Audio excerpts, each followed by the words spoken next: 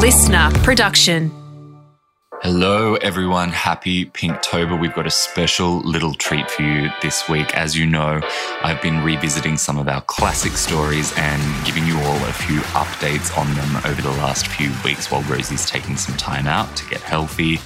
And this week I've brought someone in to help bring you the latest developments in one of our favourite sagas in all of Gistery, the feud between Stuart Semple and Anish Kapoor. And of course, no one could do a better job of bringing us up to speed than our hero, Stuart Semple himself. So I asked him if he'd like to make a special guest appearance, and he was thrilled to have the chance to talk to all you listeners directly and tell you himself about what he's been up to. The feud with Bean Boy is ongoing, so of course we'll talk about that.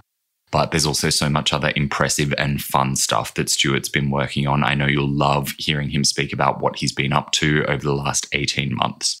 So we'll play the original episode first, which we originally released in May 2020. Totally up to you if you want to listen to it again. I know many of you have already heard it several times by now. It's one of your faves as well as one of our faves.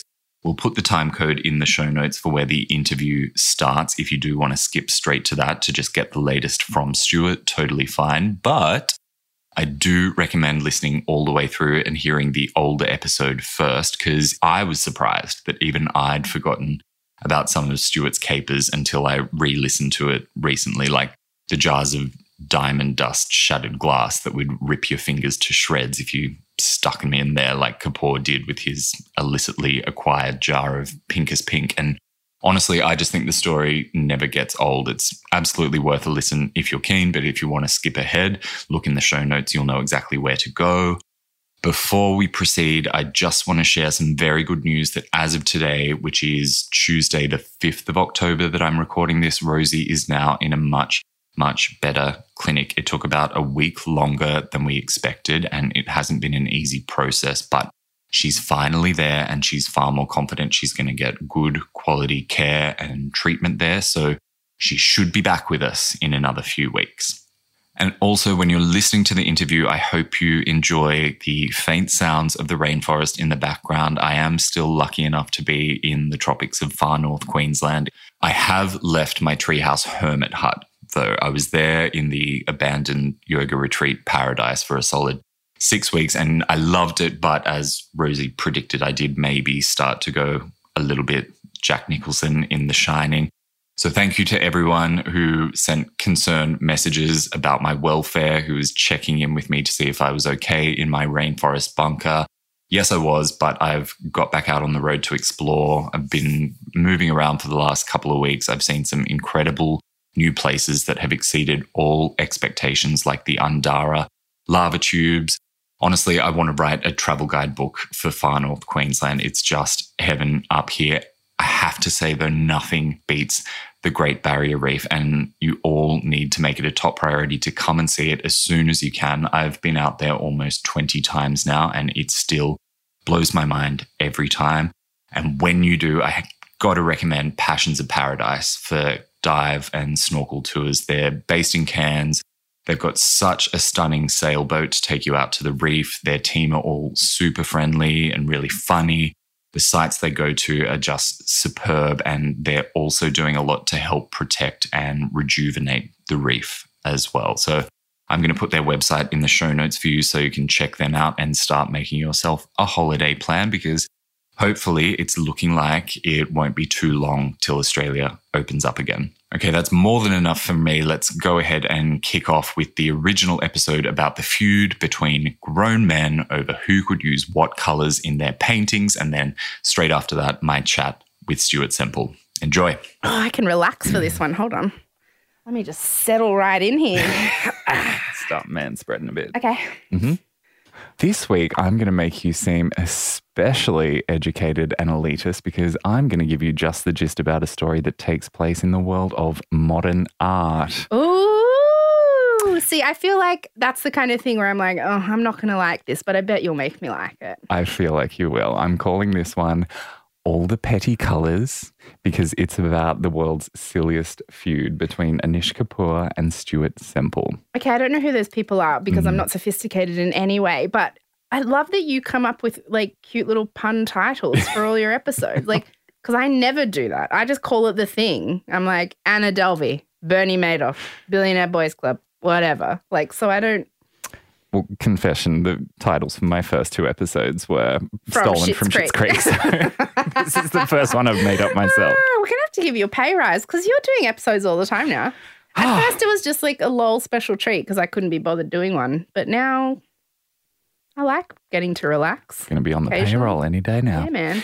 All right. So you said you don't know who Anish Kapoor or Stuart Semple are, so I'll start by explaining. Please assume for this entire episode that I lack any sophistication or class or refinement and that I know anything about this world at all.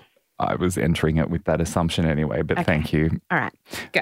All right. So Anish Kapoor, definitely a fully grown man. He was born in 1954 and he's become one of the world's wealthiest and most successful artists. And I can pretty much guarantee that you have seen one of his most famous artworks. Which is? In Chicago. It's an outdoor sculpture called Is it Cloudgate. The Bean. Everyone calls it The Bean, yes. He did The Bean. He did The Bean back in 2004. Is it because it reflects the cloud? Correct. But it's shaped like a bean. It He is. had to have known everyone was going to call it The Bean. And I can't tell you how much he hates the fact that everyone calls it The Bean. So we'll circle back to that a little bit later. It is a chrome silver bean-shaped giant object, which, by the way, he tried to make it impossible for people to take photographs of that without authorization. So he had security guards standing on all 4 sides of it that was stopping people from taking photos until they realized after about 18 months of attempting that it was just not going to work for them. But also, when did the bean when was it first there? 2004. Okay, so that was before the time people realized that photos and sharing things online like that is actually what makes things popular. Correct. Like disseminating that kind of viral content is... People were so dumb back then. Yeah, the dark ages. Anyway, so that is his most famous work, but he's been prolific for more than 40 years. He was knighted in 2013. And usually the sorts of works he creates are those really big, impressive outdoor sculptures and amazing installations. It's always very grand and very expensive, and he's absolutely loaded. This is probably a question for another time, but I've always wondered how the artists who do that big, crazy stuff, who trusts them the first time to do that?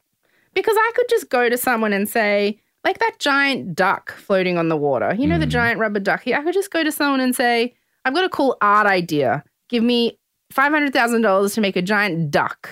And with money, you can make anything. Or like that giant dog made of flowers. I've seen that. Someone's just like, I want to make a giant dog.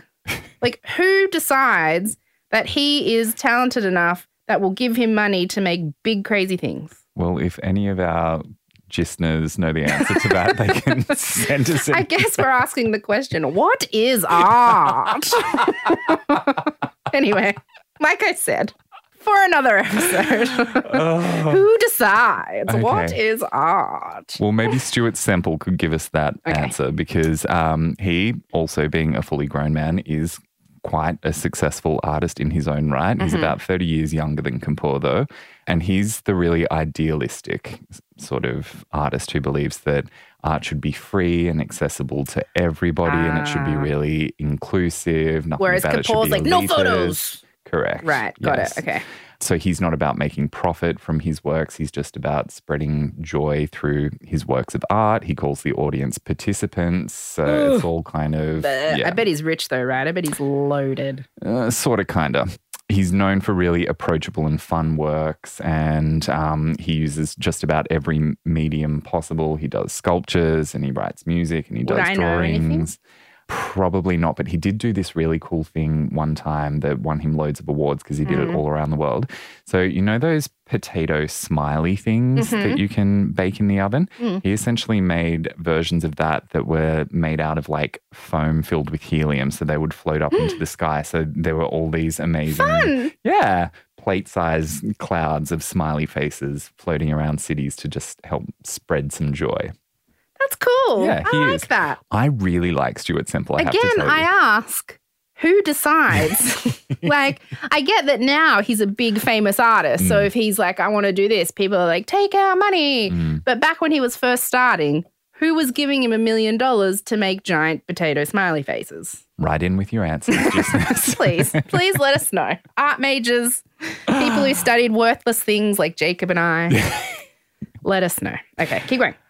So these two have never met, but together they participated in what is definitely the pettiest feud that the art world has ever seen. I love petty feuds. So the story started back in 2014 when a company called Surrey Nanosystems announced that they had created a new type of black paint that was the blackest substance on the planet, and they named it Vanta Black. And they named it Rosie's ex-boyfriend's heart.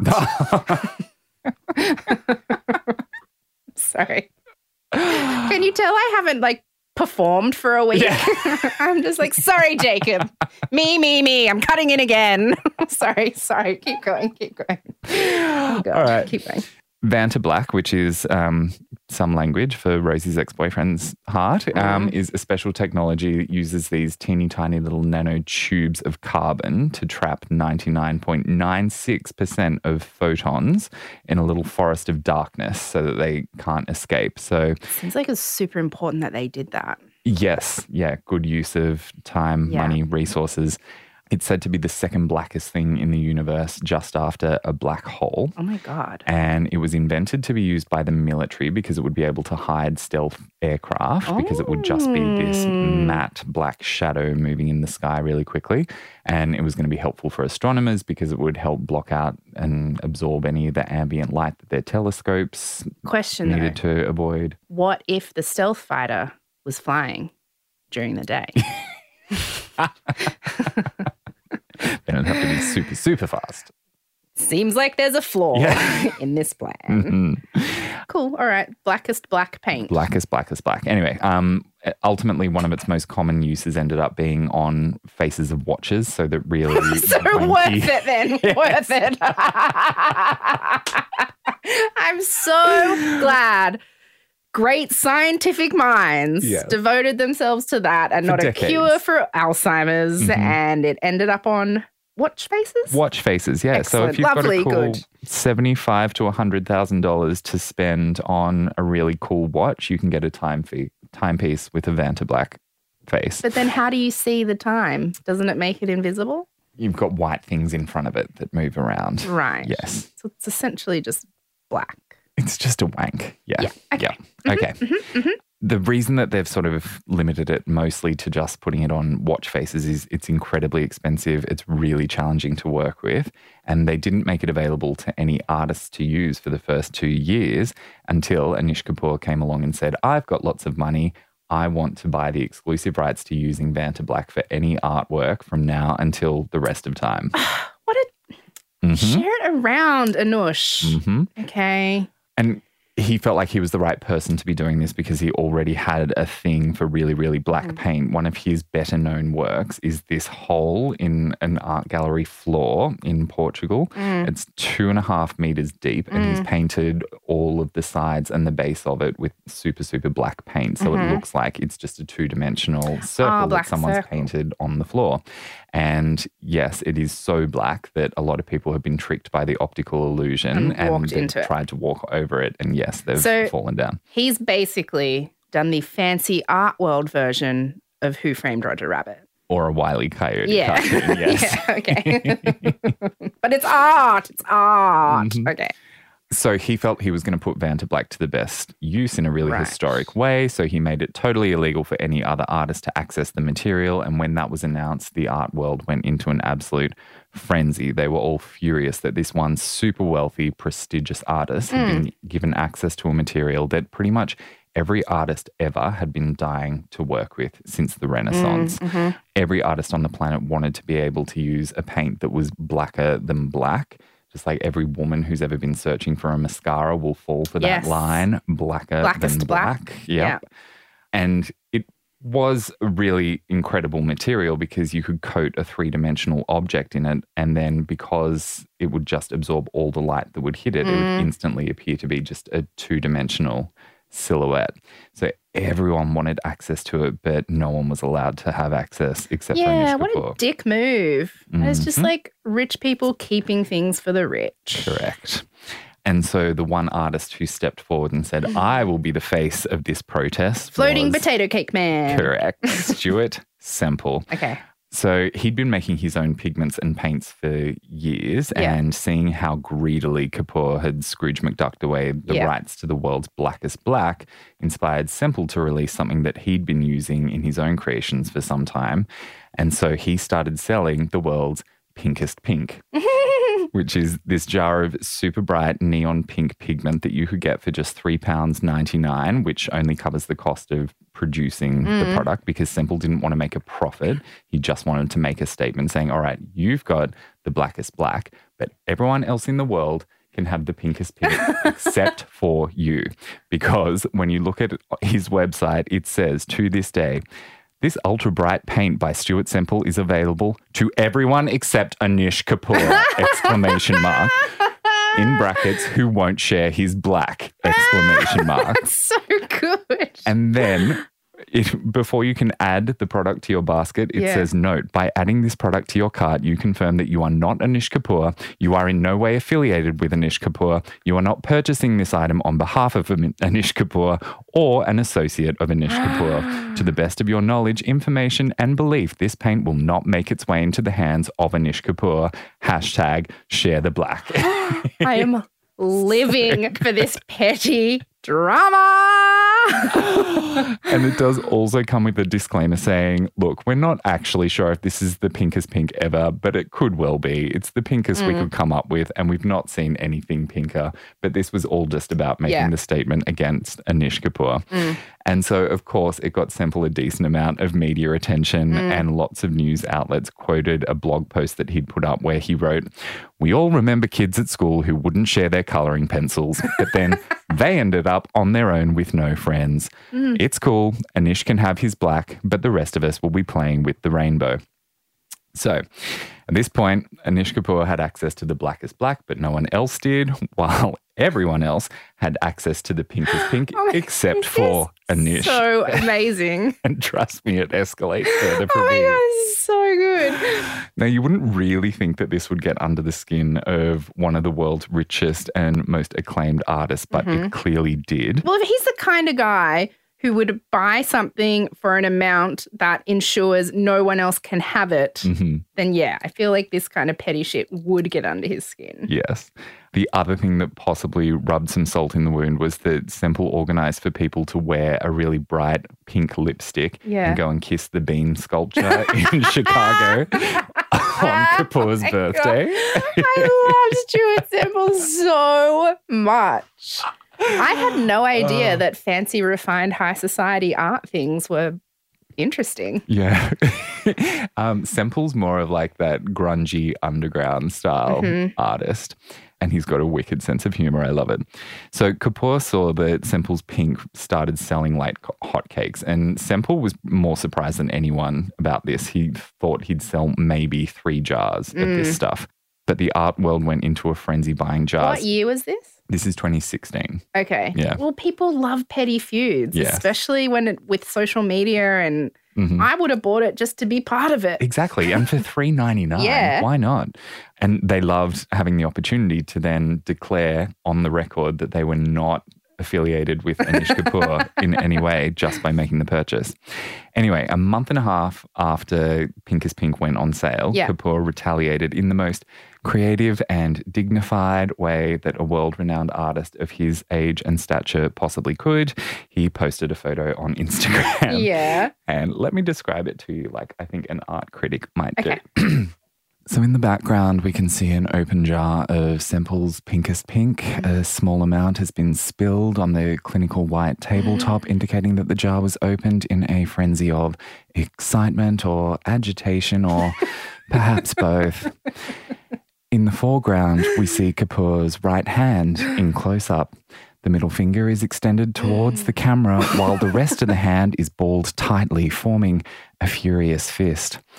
We also see that the middle finger, expressing its silent profanity, has been violently dipped deeply into the jar of pink pigment just moments before the photograph was taken. Kapoor has shoved his middle finger in Semple's pink. Can I say? Can I say? Yeah. Absolutely. I don't see. We will post this on the we'll post it. Instagram. That sounds like the worst possible reaction, because the worst thing you can do in a petty feud is act like you care. Mm-hmm. See, older dudes don't understand social media, because what is he in his 60s, 70s? Yeah, he's 1 year younger than Mum, so he's 66. So he doesn't get it. He doesn't get that the best reaction would have been, oh, my God. Oh, I really want a jar of that. Ew, and his finger looks... Yep. The caption is, up yours, #pink. Yeah. Oh, he tried a little hashtag. Yeah. Oh, but that's probably not even the right hashtag. It'd need to be like Pinkest Pink or Stuart Semple Pink or... Yep. He has... The finger looks... Okay, go and take... We'll post it. Yeah. So he did the worst thing. He tried to show he didn't care. Yes.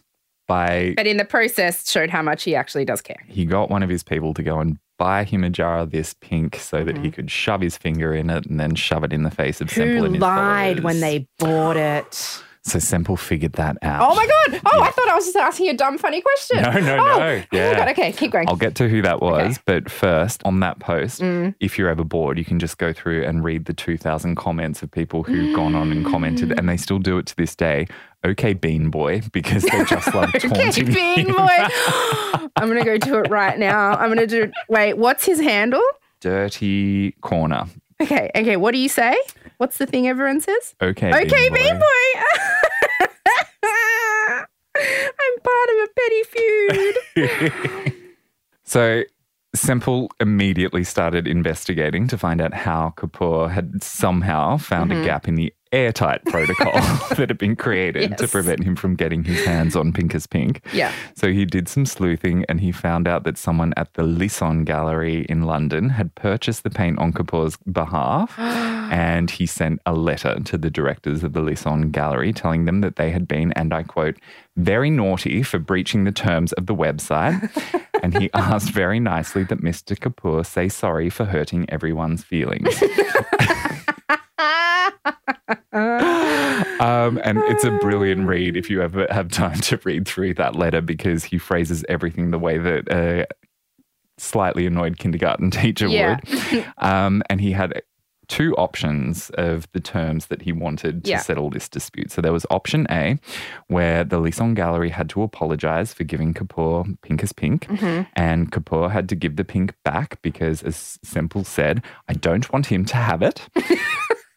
And Kapoor then had to write 100 lines saying, I will be very nice, I will share my colours.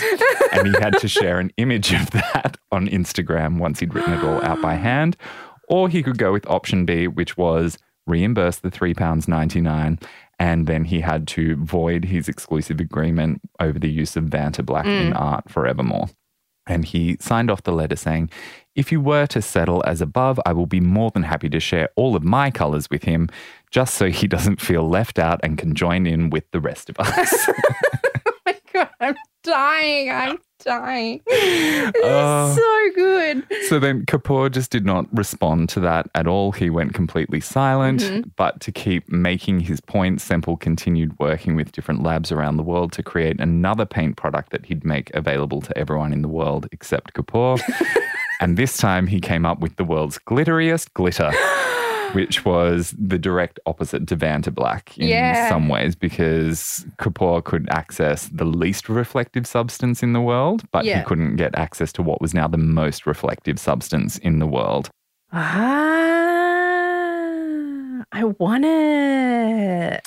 So Rosie's looking at it now. It's called Diamond Dust, and it was a very apt move for Semple to make at this point, because this time if Kapoor shoved his finger into this jar of pigment, he would be needing some serious medical attention. Diamond dust is made of teeny tiny shards of very thin broken glass.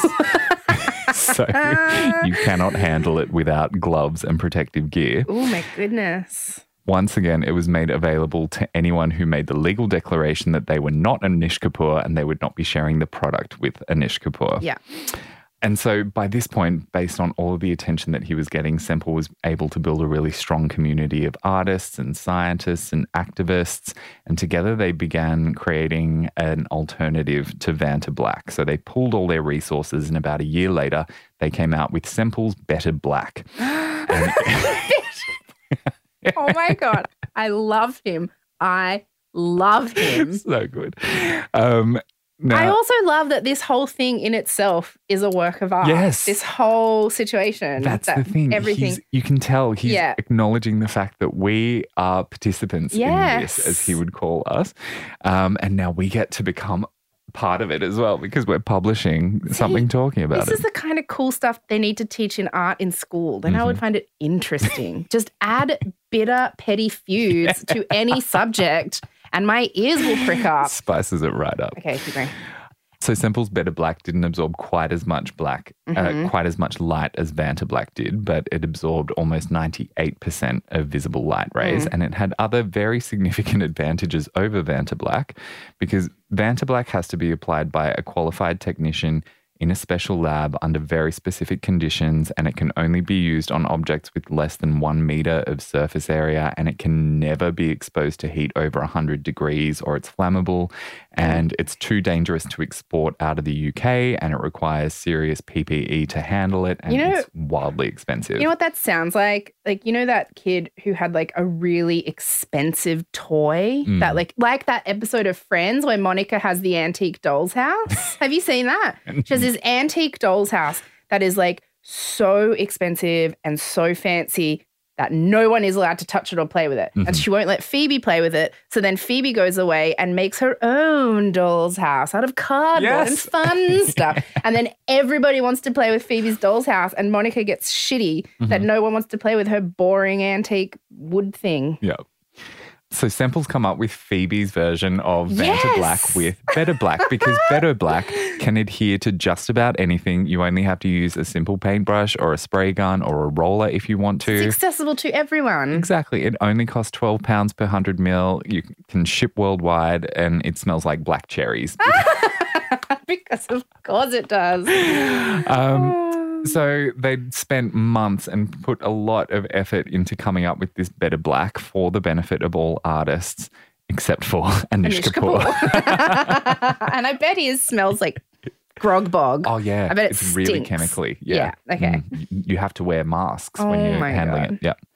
So at this point, Kapoor told the media, all right, I'm planning to sue Semple because he's been using my name to draw attention to his own work and also to sell his products. And his lawyers drew up a really threatening press release, but Semple was never actually served papers. Kapoor was just threatening that he was going to go to the principal. Oh my God. Anish Kapoor is the worst. Yes. Okay. And he didn't have a case. No, of course not. Better Black wasn't making a profit. You're an artist. Sales hit. You can't sue people for talking about you. Like that is the point of your job. Like that's so dumb. I'm suing you because you won't let me buy your pretty paint colors. Yeah. Like that's stupid. Anyway, so very briefly, Kapoor sort of got the upper hand in a way because Surrey Nanotech announced that they'd created Vantablack 2.0, which was a black that was even blacker than black. And it was safe to handle and much easier to use than the original Vantablack. But it still was only available to Anish Kapoor. And I feel like they're going to make this blacker than blacker than blacker than black. This is the 2.0 best version ever. And I can just see him painting with it and then he just falls into it and disappears into like another dimension. Like he just fucking disappears himself into nothingness out of being a dick. Within just a couple of weeks of Vantablack 2.0 coming out, Semple announced that he and his community of creatives and scientists had successfully developed their own Black 2.0, which was even cheaper than the original and available to everyone except Anish Kapoor. You know what I love so much is that Anish Kapoor must be filled with so much anger and resentment. And you just know that Stuart Semple and all his people the whole time they're doing this are just laughing so much they're crying. Like they are just like, oh, he did 2.0, let's do our own 2.0 and just fucking laughing the whole time. Oh, they Can't beat win at just laughter. about every turn. Anyway, then after this, the world sort of kept turning and everyone moved on. And then Kapoor decided that he wanted to put an extra floor on top of his studio in London to give himself more space and more access to light. And the local community in Camberwell were livid because they hadn't been consulted when his plans were approved by council. And it was going to mean that a lot of his neighbours would essentially have the sky totally blocked from view when they were inside their homes, and all of their natural light would be taken away. So they knew that the hero they needed to reach out to was Stuart Semple. They started a change.org petition and they said, Stuart, please can you rally your group of He-Man Kapoor haters and help spread the word about this petition? So to help draw attention to this people's cause and to remind the world of what a monster Kapoor truly He is. literally is a cartoon villain at this point. He's literally trying to take away literal sunlight Yes. from the people in his neighborhood. Like, he is actually the Grinch. Yes. Yes, very much. Yes. He's such a Grinchy poo. Yeah. And so Semple worked with his team to come up with 2 more products that played with light in innovative ways to shine a light on the fact that Kapoor was being such a dick stealing people's sunlight. So he created 2 paints. One was like a hypercolor one that reacts to different heat and light in different ways. And the other one's like a living, moving oil slick. They're really, really cool. And you can still buy all of these products on Semple's website, which is culturehustle.com. And you can very easily lose an hour or 2 on there just looking at all the cool tutorial videos of how to use all these cool paints. I want to go and buy all of it. And you can, unless you're Anish Kapoor or an associate of Anish Kapoor, or you intend to share the paint with Anish Kapoor. I am not Anish Kapoor. I want a T-shirt that says that. You can buy a T-shirt that says, I on am the not, website that says, I am not Anish Kapoor. I am not associated with Anish Kapoor. I want that T-shirt. And it's a great buy because it's made of all ethical materials using ethical labor. And it's all sustainable, and the profits, well, there aren't really profits, but it's going towards supporting Stuart Semple and the good work that he does fighting the good fight. Do anything to put food on his table. I love him. And they won. So this campaign worked, and Kapoor did have to amend his development plan so that he couldn't steal sunlight from all of his neighbours. Then, over the next few years, Semple and his gang kept getting more and more creative and adding more and more products to their lineup. They called it the artiest art supplies in the world, and they created the yellowest yellow and the silveriest silver, and they created this really cool holographic paint and a UV glowing paint, and it was all really affordable and safe to use, and it was not for profit, and none of it was available to Anish Kapoor. And in one case, they also made the goldest gold, unavailable to a guy called Daniel Smith because he'd done something wrong at one point as well, trying to hoard gold paint. And then in another move that was in its own way deliciously shady, Semple released a range of paint potions that were available to all artists. And on the website, it explicitly stated, yes, all artists. It's time the miserable ones had a little bit more colour in their life. Stuart wants to share the rainbow with them. He thinks they need it. So now Anish can purchase one small collection of paints from the website should he need it. So he just kept antagonising Kapoor at every step of the way, and it was just so perfectly childish and petty. Then, last year, 2019, Semple released Black 3.0. Which is even blacker than Vanta Black 2.0 had been. How? They did it. They were determined. They're that petty. And as a team, they united and found a way to create a blacker than blacker than blacker than black paint, called it 3.0, made it smell like fresh coffee, and made it available to anyone in the world for £2. Oh my God. Except for Anish Kapoor. And what is he doing? Just sitting in his house alone with his black paint now that isn't even the best one. Just humping at everyone walking past. Humph. And what he won't be doing is then going and visiting the shop that Semple opened up, because in London he opened a store that he called Art Shop, where all of his different paints are available. Oh my God, I love it. And this was the first time that his products had been sold in a bricks and mortar store. So he had to find a new way to make sure that Kapoor wasn't going to be able to get in and buy or touch any of the merchandise. So he hired a big, burly, full-time security guard to stand at the front of the store with a laminated photo of Kapoor's face with a big red line going through it. And he makes everyone sign a declaration when they enter the store that they are not Anish Kapoor, they are not associated with Anish Kapoor, and they're not planning to share the products with Anish Kapoor. Oh, this is now entered my list of top 10 places I want to go in the world. When it reopens, we're to going. go. Yes. Yeah. So it opened up in August last year, which means the feud has been going for more than 3 years. And I'm sure that Stuart Semple has more gas in the tank because this is not over yet. Just before the it's already his magnum opus. Yes. And it's just going to keep going forever. So the next chapter in this story, just before the COVID-19 pandemic broke out, Semple and his team set out to create the whitest white. And it was a race because they knew that a bunch of different labs were also working on creating the whitest white. So Semple rallied his collective and said, right, we've got to beat these different colour labs, these colour criminals who are out there, and create the most reflective white pigment possible.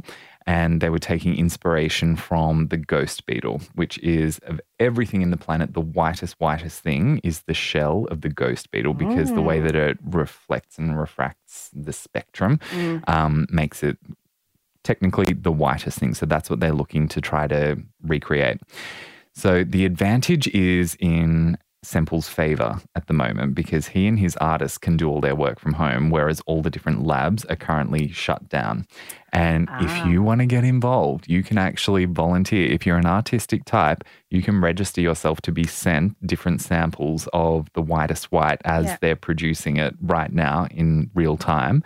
Use it in your works and then send your feedback through to Semple and his team of technicians and scientists and whatnot so that they can refine the product and then be first to market with the whitest white ever. That will be for everyone. Correct. Yeah. All you have to do to participate is confirm that you are not Anish Kapoor, you are not in any way involved with Anish Kapoor, or 3M, DuPont, T-Mobile, who he's got it out for because T-Mobile tried to sue another company for using the colour magenta, or Daniel Smith, who's previously been barred from using Goldust Gold. Yeah.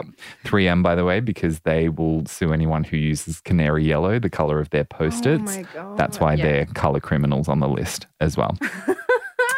And so that, my friend, is where we, for now at least, leave the story of some grown-up men who got into a squabble over who got to use what paints. The end. I loved that so much. And I got to say at the start, I thought it was going to be boring. I was like, oh, they're just two rich guys. What's this going to be about? I love Stuart Semple so much. Like my favorite people in the world. And it is universally acknowledged that the best people around are the ones who don't take life too seriously. And he has literally made art out of just taking the piss. Yes. That is art I can get behind. I wish that Rosie was here, and I know for a fact that if Rosie was here, then she would want to announce you in Oprah Winfrey style by screaming out, "We've got Stuart Semple!"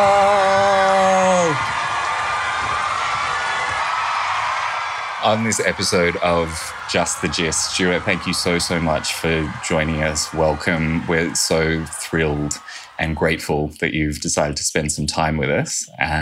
You are a hero to so many of our listeners. Oh, I can't believe you asked me to come on. I love the episode you made. And actually, your listeners are absolutely awesome. They are some of the best humoured, most amazing people. After the episode, so many of them reached out to me and they're so supportive.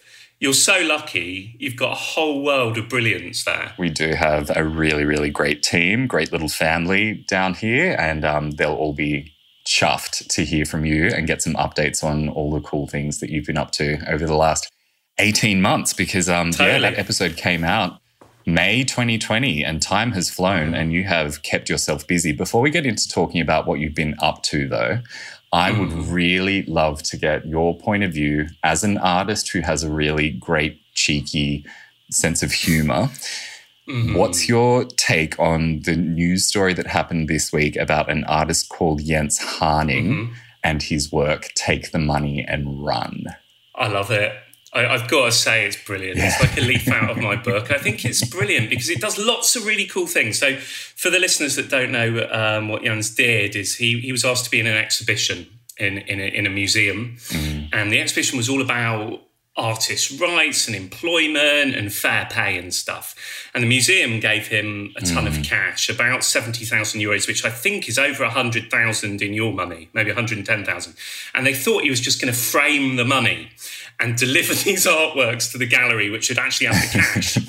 But he didn't. He literally took the money and run. He pocketed the cash and gave them the empty canvases back and titled the work, Take the Money and Run. And it was kind of a protest about the fact that he felt the museum weren't paying him enough. So it's very clever, it's funny, it's witty, it's what art should be. Totally. I thought it was interesting as well that he said it wasn't theft, it was just a breach of contract, and that the breach of contract was in itself a work of art. Yeah, so that's really interesting. So apparently in January, his contract says he's got to give the cash back. So until January, we don't know really whether the contract's been breached. But there have been some well-known conceptual artists who've played with contracts as a type of art, Yves Klein being the most famous. So it's nothing new, but it's really interesting. Yeah, it's not really theft, not returning the money. I don't know. It's cool he's pushing it, though. Yeah. Someone's got to. If it works, even more exciting.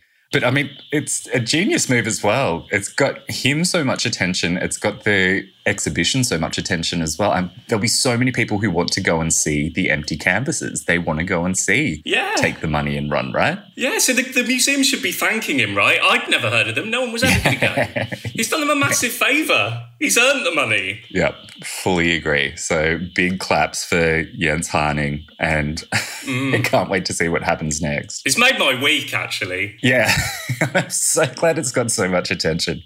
All right, let's get into talking about the cool things that you've been up to, because there have been so many.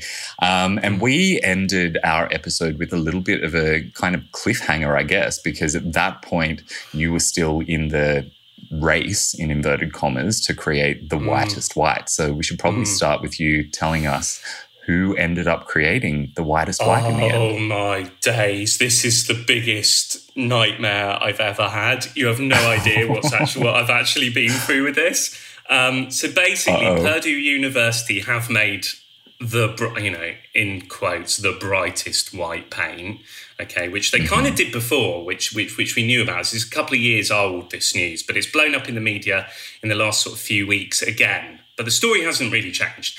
So Purdue University essentially have this paint. They're looking for a commercial partner to roll it out. And what we must understand is that it's designed for painting roofs to reflect the sunlight back so that we don't need air conditioning in warm climates, like where you are. You could paint the roof, you don't need the aircon. Right. Really good environmental thing, absolutely awesome. At this point in time, we don't know what the commercial partner will do with it, whether it will be available to artists, if we can really use it as a paint, blah, blah, blah, blah, blah. But from looking at it, Jacob, it's going to be pretty naff for an artist to use. It's very thin. It's designed for painting roofs. You and I aren't going to make anything with it anytime soon. It's likely to be toxic. It's got barium sulfate in it. That's nasty. When you dig it out of the earth, it depletes the mineral reserves. So that's an environmental counterpoint to this argument. So there's a lot to it. Right. But that's by the by. I've been going through this crazy process for over 2.5 years to try and make the brightest white that we can all use affordably. And I got it. The good news is, it's crazy. Like last week, I actually painted with this stuff. Last week I painted with this stuff and it absolutely blew my head off. I've never seen anything like it in my life. So I'm so excited. But it has been the worst drama I've ever been through. We've had pigment factories explode, like literally catch fire. We've had... we've had, I don't even know how to start. Shipping containers with ingredients we need stuck in the Suez Canal. We had a paint that literally kept growing and we couldn't stop it. I mean, it's just been wild. But by complete fluke, the pigment that we wanted to use, like the factory caught fire. They do that. Like powders are actually really volatile. People don't know that. So we had to use this random weird pigment, which was all we could get our hands on. And by some weird fluke that we don't fully understand, it's crazy, this stuff. So, yeah, we've got it. We got it. We did it. Congratulations. Thank you. Yeah. Yay. Yeah. And do you have an idea of when you'll be able to make that available to the artist community? As soon as I can. As soon as I can. I'm hoping it'll be this year.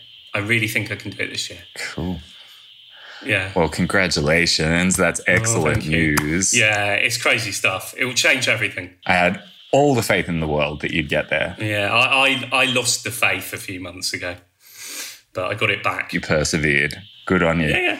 All right. Well, I promise we won't spend the entire time talking about He Who Shall Not Be Named, but will be named, Anish Kapoor, because there's so many other cool things that you've been up to that we want to talk about. But you've done a couple of cheeky things over the last 18 months, and I would hate for any of our listeners to not know about it. And I would love for you to talk through what you did, starting off with the song that you helped to collaborate on with an artist called Ruben, called Bean Boy. Tell us about that. Yeah, so Bean Boy's a hip-hop single for which I directed the music video. And in the video, Ruben, the performer, is hanging out in a very, very palatial kind of mansion house. His mum goes away for the weekend and he has a bit of a party.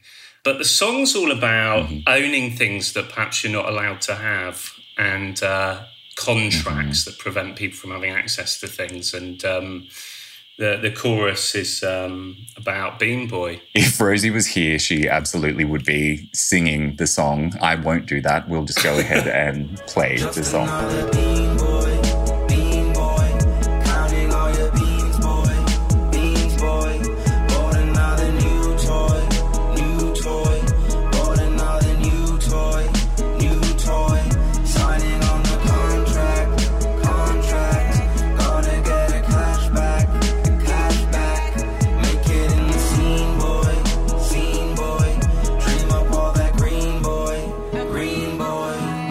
Pretty catchy, isn't it? It's really cool. Yeah. It's an earworm in a good way. It gets in your head and it's got a good beat, and it's a really cute film clip which you appear in. And there was a bit of a purpose, bit of a mission behind this song. Yeah, so like right?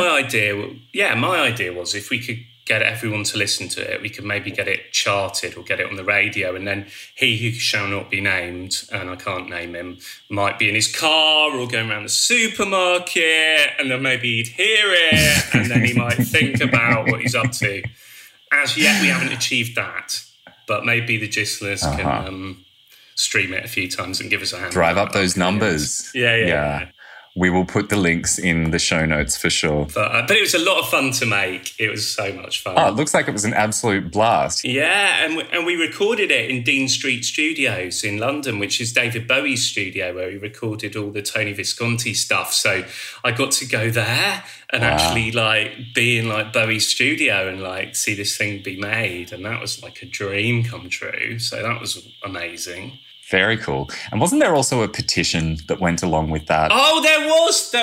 No, it wasn't me. No, it wasn't me. There was a petition that was started at the same time, but it wasn't by me. It was by others. And they wanted to rename Cloudgate, the sculpture in Chicago, The Bean, because they felt like it should be called The Bean because it's obviously a bean and everyone calls it The Bean. So they set up a petition to rename Cloudgate The Bean. It's already The Bean. Flip say call it what it is. Come on and call a thing. Spade's a spade. And the petition got a lot of people signing it because clearly it should be called a bean, and it's ridiculous. People feel passionate about it. They really do. Give up the fight, Anish. Give it up. Flipping bean. Give it up. But you got the opportunity as well to go and review one of Sir Kapoor's exhibitions. At Horton Hall. So I used to write for an art magazine called Art of England for years and years and years. So I did actually critique art and look at art and write that. I stopped doing that because I got busy with other stuff. And then the Writers of Art list, the editors, quite a big arts blog, important one, reached out to me and said, look, do you want to review Kapoor's show down at Horton Hall? And I was like, I can't do it. Like, how am I going to do it? That's so weird. But then I thought, I really miss writing about art. And then I thought, can I do it in an impartial way? Can I actually put the man to one side and look at the work as the work?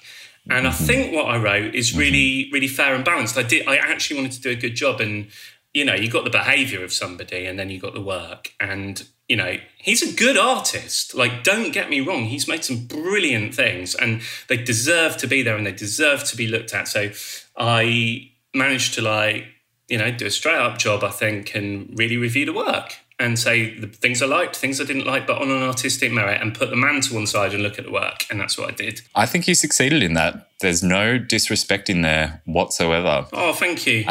You mentioned in there straight away that Anish Kapoor was there at the exhibition. So did you guys get any opportunity to interact? No. I don't think I'd cope. But I don't think it would be fair for him. Like, he's got to hate me at this point, and I was there to look at the work. You know. Had you ever met him before this? Yes, I did. But this was many years ago, and we were in a charity auction together, and it was just a hi in passing kind of thing. So no, we never chatted or anything, but we waved. Things were cordial once. Yeah, and maybe again if he changes his ways. Yeah, I think evil people can change. I mean, we've seen it. Yeah, true. Yeah, I mean, I believe people can reform. People can reform. And so just one more thing on Anish before we move on. You've released a couple more black products, which look amazing, by the way. There's Blink, the blackest ink, and Black Mirror, the most reflective black paint. Congratulations on those. Thank you. But I did notice on the website, you don't have to sign a declaration saying that you're not Anish Kapoor or one of his affiliates in order to purchase either of those items. Was that a conscious choice? Yeah, it was, because actually Black 3.0 is the blackest black paint, and that challenges Van to Black in his exclusivity, right? But these, he doesn't own the rights to a super glossy black or a black ink. So there's no need to protest with those, because it's not about that. You know, I think we made the point. I think the pink and the black is black, you know, does that. There's no need, you know. Yeah. The work's not about that. Got it. Yeah. The point's been made. Okay, so moving on from him, you're tackling now some other colour criminals out there. Yeah. And this year so far, we've seen you launch a product called Kleinish Blue, which I think is one of my favourite things that you've ever created. So please tell us about that one. Thank you. Yeah, so for those that don't know, there's a very famous conceptual artist called Yves Klein. And in the 1960s, he made a blue paint. And if you haven't seen it, this stuff's really blue. It like sucks you in. It's very matte. It's very beautiful. But the formula he made with a paint maker in Paris, they patented how to make this paint so that no one else could use it. But they did that not in a Kapoorish way. They did that in a conceptual art kind of way, to kind of own a colour. Almost a bit like the contract of what we were talking about before. So Klein's very different. He's a conceptual artist, but nevertheless, it means that no one could use it. No one could paint with it. And it's amazing. It's like the most beautiful colour you've ever seen. So I've always wanted to liberate that for other artists and make that available. So obviously we can't use the term, he calls it International Klein Blue, IKB. So I called it Incredibly Kleinish Blue.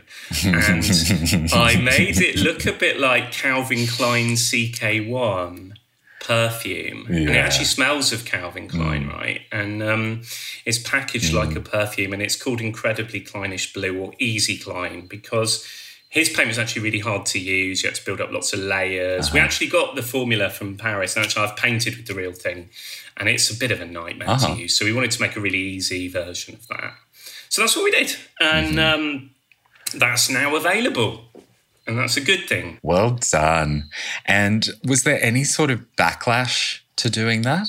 Because was that treading on sort of intellectual property toes? No, I think we swerved it by calling it a different name and making it Incredibly Kleinish Blue. I mean, we haven't disrupted the patent because it's not made in the same way. It's a different technology, same effect, but not the same process. And it's the process that's protected with this one. and the name. Right. And is it the exact same colour? Like you couldn't tell the difference side by side? You can't tell the difference, no. It's actually better because the technology's better. Things have progressed since the 1960s, right, in terms of paint. Like it's a much better paint. Yeah. And so it had been just unavailable to anyone from 1960 whatever until this year. I think they've licensed it. They licensed it, his estate, to a couple of people to use. I think like there's a theatrical group called the Blue Man Group here in the UK who've had rights to use it. But more or less, you couldn't use it. Okay, and then you turned your attention to another iconic blue, Tiffany blue, with a new paint that you've just launched recently called Tiff, who is absolutely stunning. Tell us about her. This is bad. So basically nature makes colours, right? Like people need to get into their head that like no colour you make, nature hasn't done before. Like there's even a bird that's blacker than the blackest black, right? So nature's done it. Colours exist. Human beings exist for a small amount of time, but they love to own things.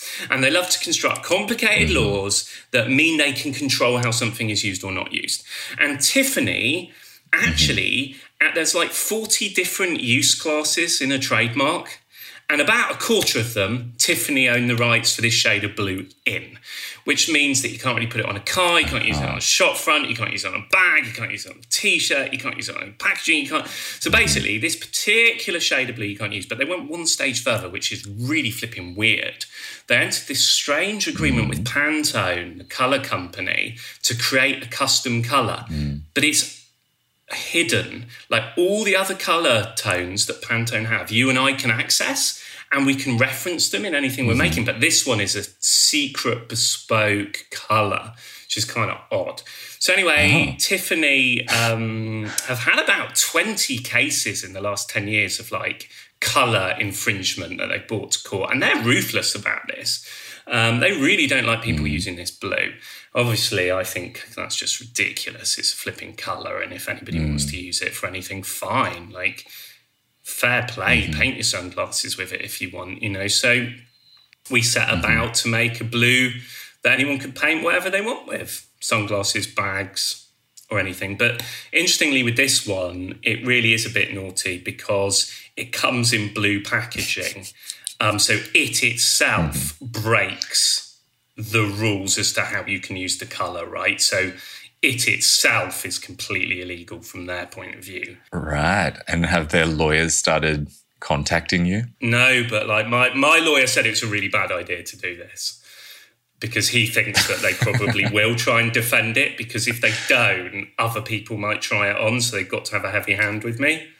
So I don't know. So if we want to purchase some, we should get in quick. Probably. Before it gets shut down, potentially. Before they stop me, yeah. I hope that's not the case. I really hope it's not.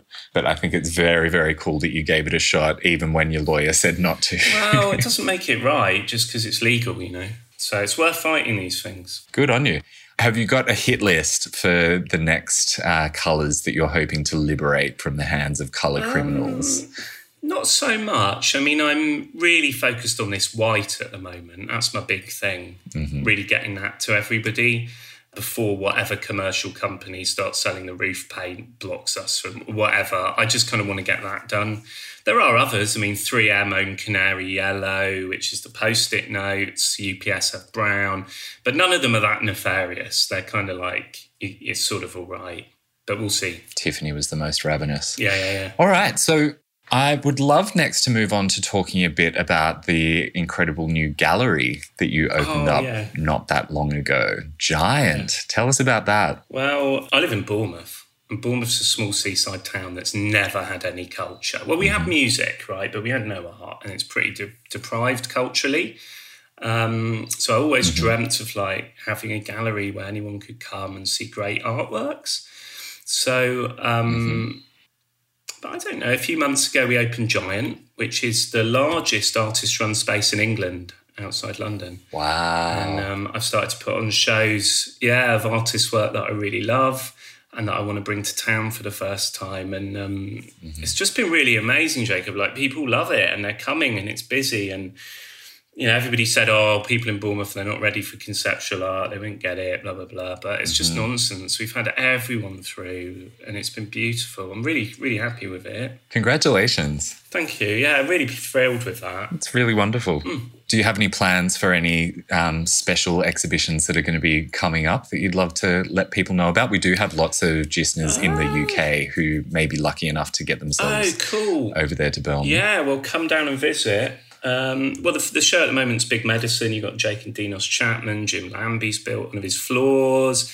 The project space changes all the time. Big exhibition I'm working on at the moment about rave culture in the 90s and how it changed things and the link between protest and rave and dance and stuff. So that's coming up. And but I don't want to say too much. Big feminist show coming up as well, which would be good. One of the other things that's kept you pretty busy as well, particularly during the pandemic, was your activism around trying to make sure that the government was doing more to support the art community over there. Do you want to just take a couple of minutes to fill us in on the sorts of things that you did to help drive awareness and help increase support? Yeah, for sure. So the first thing is, like, during the lockdown, the government really didn't get it. They were brutal towards artists. They launched this huge advertising campaign and had a picture of a ballerina called Fatima. And on it said, retrain, reskill and reboot. And the art world were like, what? This is someone who spent their life becoming a ballet dancer and you're telling her to retrain and reskill and reboot? And has she considered a job in cyber? They put, and I was like, this is ferocious. Like, so many of my friends, man, I can't tell you, musicians, artists, actors, literally struggling, like no support, everything cancelled. And to see our government stick the knife in like that, that was wrong. So I created a fake artists' job centre in the middle of London that looked like a real job centre, but it wasn't a real job centre. And it had ads, jobs in the window, everything from like crime scene washer, carrot quality control supervisor, and all this sort of thing to sort of raise a bit of awareness. And we kind of whipped it up. But so we did that. And then I commissioned a piece of research which was called The White Paper. And if you look at thewhitepaper.org, you can see it. And we actually surveyed 2,000 artists to find out how the pandemic affected them and what happened to their mental health and stuff. And then we used that to lobby government to actually realise artists are here and we do contribute and, actually what we do. I mean, we do a lot and we were totally being forgotten. So we just sort of like lobbying for that really through those artworks that I made. And I made an exhibition called No Show and I just exhibit. It's a lot like what we were talking about with the empty canvases, actually. A load of white, blank, half-finished paintings. So a gallery full of unfinished work, just white canvases. And it was called No Show. And it's like, this is the future of art if we don't support it. So I was doing things like that. And ultimately, were there any changes that you and your collective were able to drive? Sadly not, no. I'd love to say, and we won, and it changed everything, but as yet, no real sort of meaningful sort of support or anything for those affected. Yeah. Well, look, there'd be a lot of people here in the arts community in Australia who can certainly relate because we're now in a situation where, of course, live performances and galleries, everyone is very much affected because most of the country here is still in lockdown and arts is the one industry that doesn't yet have a clear roadmap for when they're going to be able to reopen and get back to work and start spreading their artistry. And it's a real shame that it's been completely deprioritized behind sport. It's ridiculous. But then at the same time, what's keeping you going is Netflix, is listening to music, is reading books, is, the arts actually got us through the, we've come out of lockdown here now. But what got us through it was the arts, right? And artists making things. It keeps morale. It's really important. But it's interesting how society really kind of doesn't respect art. It sees it as a luxury. And I think that's so wrong. So wrong. It's so upside down. I'm sorry it's like that there as well. It's awful. And so one of the questions I wanted to ask you was if you've got any advice for anyone who's listening who wants to do something just as an individual to help support the arts community. Is there anything that they could do?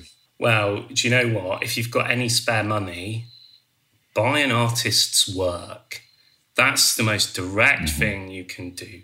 Go on Instagram, find a young artist, look at their work. If you like it, that few $100 could actually help them feed their family. You get a piece of art and they get some support. Very direct, very beautiful. Just buy the work if you can.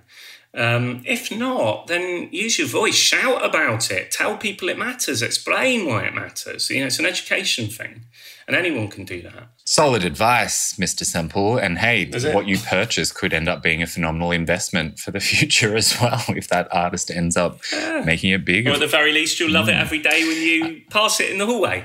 Yeah, thing of beauty to enhance your life. Yeah. Okay, the next thing, bit of a random, this is not a smooth segue at all, but the next thing that I want to talk about, most of our listeners probably already know about this, but I would love for you to describe something that made so many people laugh so loudly last year, your Karen collection of paints. Can you please describe that as though we've never heard of it before? Okay. I wish I was as witty as Rosie because she'd do this justice, but I'll do my best. Karen is a beautiful set of deep, rich, matte, beige-coloured acrylic paints with such colours as Manager, No Stars. They're pumpkin spice latte scented and available to all. If, however, you're unsatisfied with your purchase, they come with a direct line to phone the manager and complain. Did that describe them? Oh, I missed the key colour. I missed the key colour, Jacob. Live, laugh, love, of course, is a statement of positivity and what's possible with the paints. The rallying cry of the Karens, yes. And it's called Karen. Brilliant. Of course. Oh my God, I got so much stick from that. What inspired you? What inspired me? Flipping, do you know what? I get it all the time on social. You can't. How many complaints do I get about nothing? And I'm like, I'm really sorry. Like, I'm not making it for you. I'm a conceptual artist. It's totally fine if you don't get it. Please, like, just leave me alone. And I was like, if only I had a phone line they could ring. And the phone line's very fun. If anybody finds the Karen page, actually just ring up. But I just had enough, Jacob. I'd had enough. Someone had to do something about it. And then the thing is, I put it out, and then I got even more complaints. It actually brought them out more, and then it didn't work. The Karens really don't like it when you call them a Karen. They really don't. They really don't. Oh, and if you come for their live, laugh, love posters and cushions, they'll never forgive you. No, they defend that. Oh, well done. You honestly... I thought they'd like it. It's had everything they love. I mean, you can't please them, Jacob. That's the thing. You make them a whole set of paints.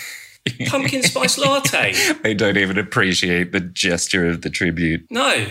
That Karen hotline is no longer active because the entire Karen collection is completely sold out for the time being and because they were just getting swamped with so many calls. But here's what you'd hear if you'd had the chance to call the number before it was shut down. Oh, hi Karen. What seems to be your problem? Okay, you want to speak to the manager really. Well, you've come through to my studio. I don't really have a manager. I'm just an artist that shares my paints with other artists, but let me see if I can help. What's the problem? Okay, I'm so sorry to hear that, but there's really no need to get so upset about it. I'm sure there's something we can do here. Well, I wish you would. Okay, I get what's going on here. You want me to give you a discount code for culturehustle.com so you can go and fill your basket with all the best art materials in the world so you can upgrade your live, life, laugh posters. Well, fine. Just type OK Karen into the checkout, then you'll get 10% off. Does that make up for the whole situation? Calm down, everything's actually fine. You've got your discount. Now, we don't need to give out Doritos anymore. We're all out of them. I'm sorry the paints can't be used on your cat. I just thought that was quite obvious. Well, feel free to escalate it then if you want. But honestly, there's nobody to escalate it to. It's my thing.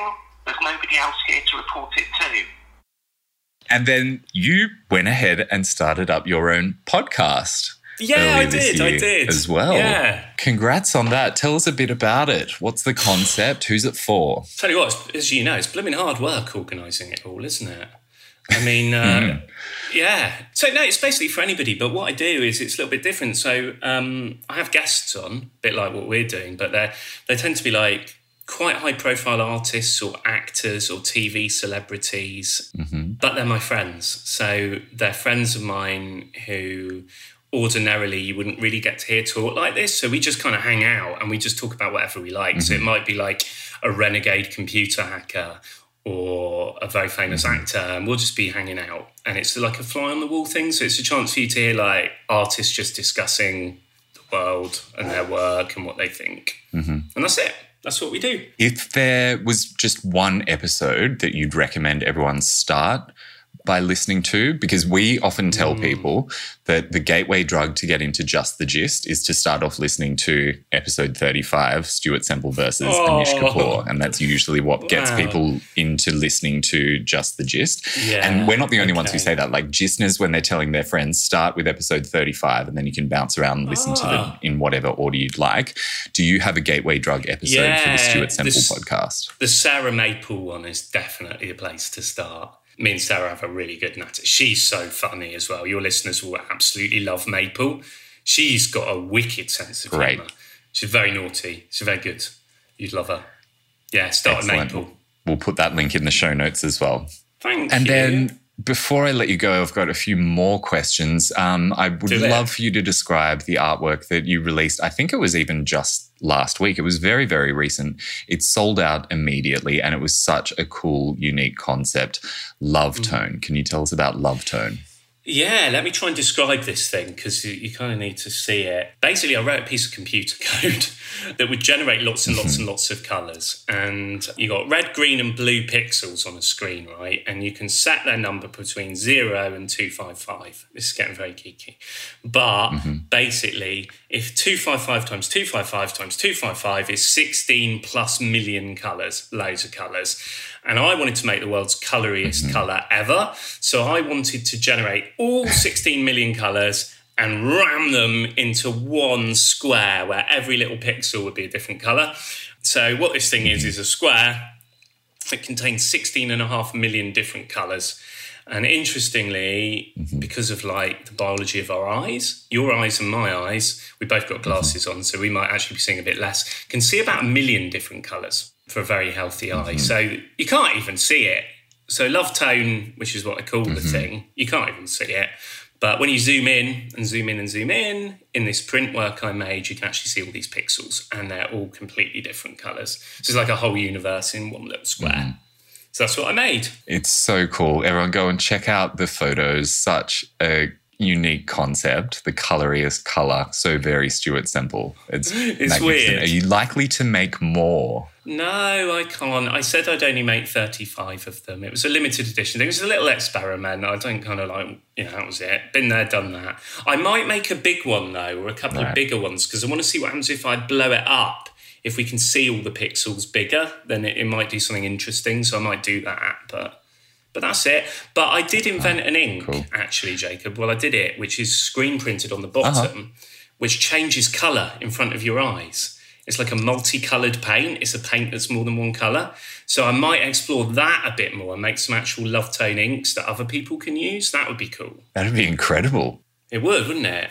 Yeah, I'm excited. Well, let's see. It'll be fun to play with it. So I might do that. So you're working on that. You're working on the Whitest White. Can you tell us anything else that you're working on or anything else that's on the horizon? Well, I'm in my painting studio because I do paint pictures. Like I'm actually an artist as well. Yeah.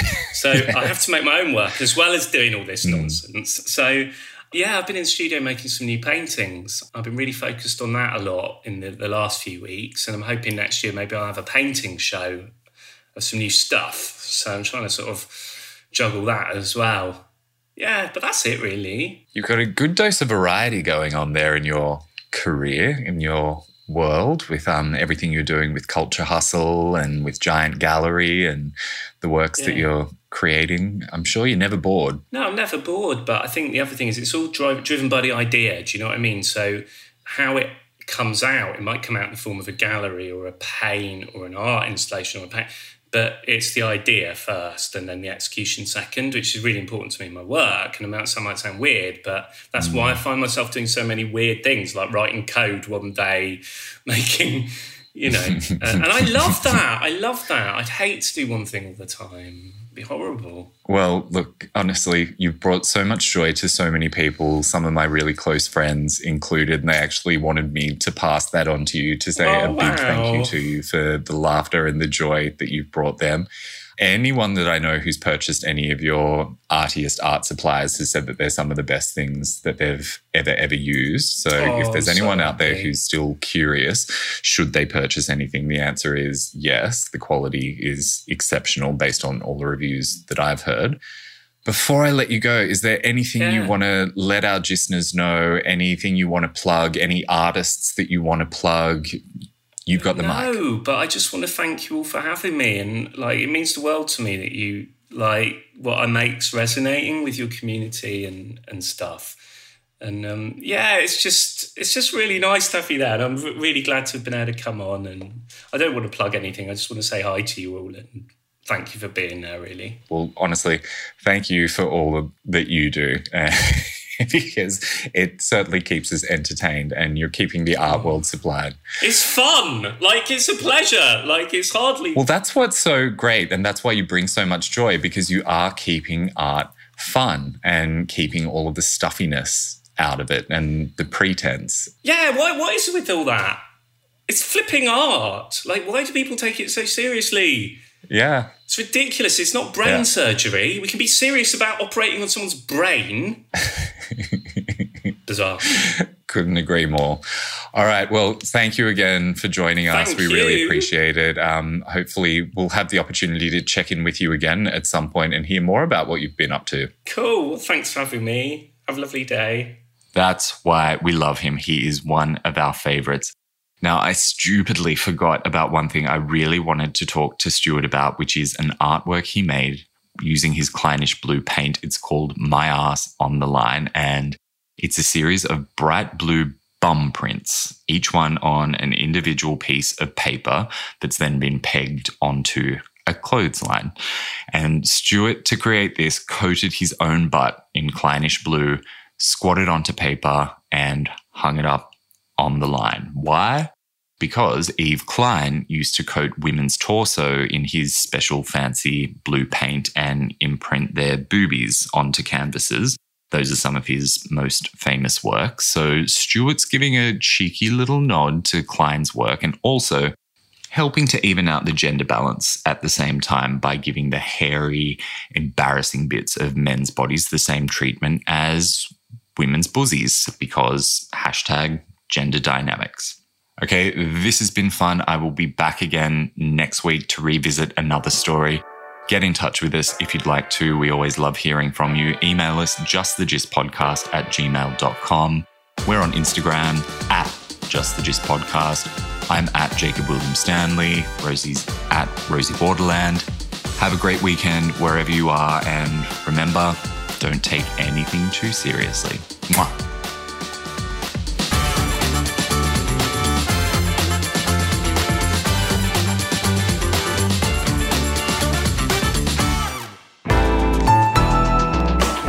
Listener. Imagine a world where animals and humans coexist in harmony, where wild animals thrive, habitats are protected, and marginalized communities are empowered. At International Animal Rescue, this is our vision. Our holistic, community-led projects not only rescue animals, but also protect and replenish precious habitats, creating a better future for us all. But we can't do this without you. Show your support now and help keep the wild, wild. Visit internationalanimalrescue.org.